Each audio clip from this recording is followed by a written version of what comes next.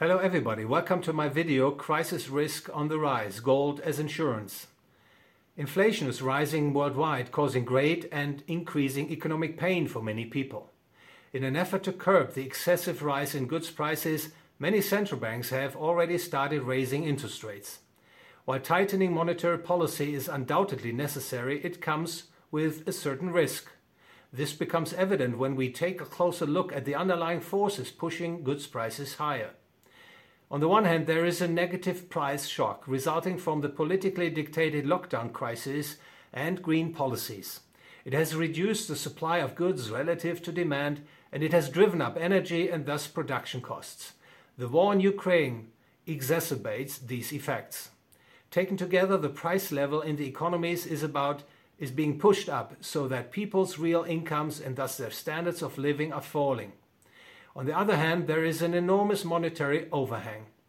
Central banks have significantly increased the quantity of money in recent years. When the monetary overhang meets the negative price shock, inflation, that is, the ongoing rise in goods prices across the board, is the inevitable result. People do not only experience a one-off drop in their real incomes, but a prolonged and even more severe decline in their material wealth. This is a rather unpredictable environment for monetary policy tightening. Neither the negative price shock nor the existing monetary overhang can be reversed by the central banks raising interest rates. The negative price shock will sooner or later peter out, presumably keeping the prices of many goods at elevated levels. However, it will not lead to inflation, that is a permanent ongoing increase in the prices of goods and services across the board. The monetary overhang in turn is reduced by rising goods prices, that is a surge in inflation and or higher output growth. All central bank policy can do at this stage is raise interest rates to a level that reduces credit and money supply growth, thereby hopefully lowering future inflation. In other words, there is unfortunately no quick fix to the inflation problem unfolding before our eyes. It is important to note that the negative price shock is restrictive. It lowers people's purchasing power and weakens the demand side of the economies. The creation of the monetary overhang in early 2020 was expansionary as the money stock in the economy rose while goods prices remained fairly stable. However, this has changed with inflation. Inflation now reduces the monetary overhang, devaluing the purchasing power of people's money holdings. Against this backdrop, it becomes clear that a restrictive effect is currently working itself through the economic system. In other words, a slowdown in economic activity is already underway. It could all too easily turn into a recession if monetary policy tightens too much.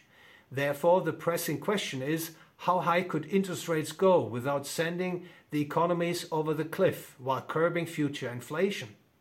The disturbing answer is we do not know, and central bank council members and their staff would not know either. The truth is that central banks follow a path of trial and error. Needless to say, things can potentially go terribly wrong along the way. If central banks hike interest rates too high, as they set rates in view of current inflation, for example, a recessionary scenario becomes quite likely. And if they keep interest rates too low, inflation will be high, even much higher, longer. Most important, monetary policymakers probably know that the scope for interest rate hikes is quite limited given the extremely high level of debt in the global financial system. In many countries, real interest rates, that is nominal interest rates adjusted for inflation, have been in negative territory for the past decade. Bringing them back above zero is virtually impossible without dealing the economic and financial system a rather hard, perhaps even fatal blow. Imagine a scenario in which central banks inadvertently cause a recession and collapse financial markets. I would think that monetary policy would change course immediately, quickly reverting to an extremely inflationary stance. After all, the financial and economic stress would likely be extremely painful, and sustained high inflation would soon be considered the lesser evil compared to shrinking output, large-scale credit defaults, and mass unemployment.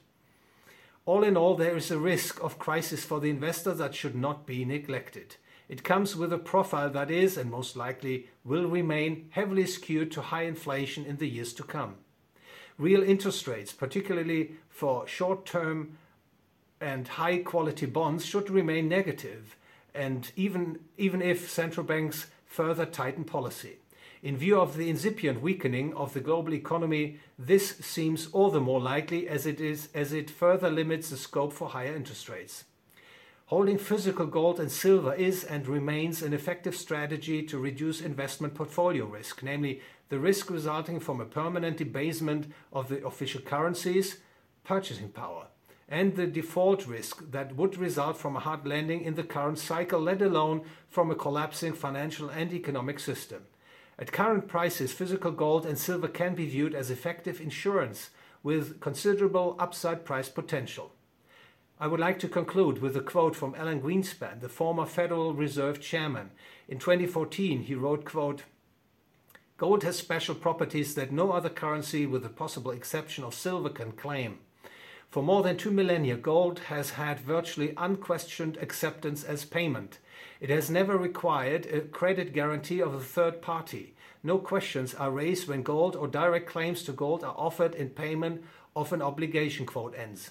In times of rising crisis risk, I think it is rather helpful to remind ourselves that today's official currencies or fiat currencies suffer from irreversible economic problems, and that physical gold and silver would probably rank among the very few monies that could protect investors from the global fiat money system going down the drain. In other words, there is certainly a case for holding at least some physical gold and silver in the current cycle. Thank you very much for your attention. If you enjoyed this video, please like, share, ring the bell, and most important, follow and recommend my channel.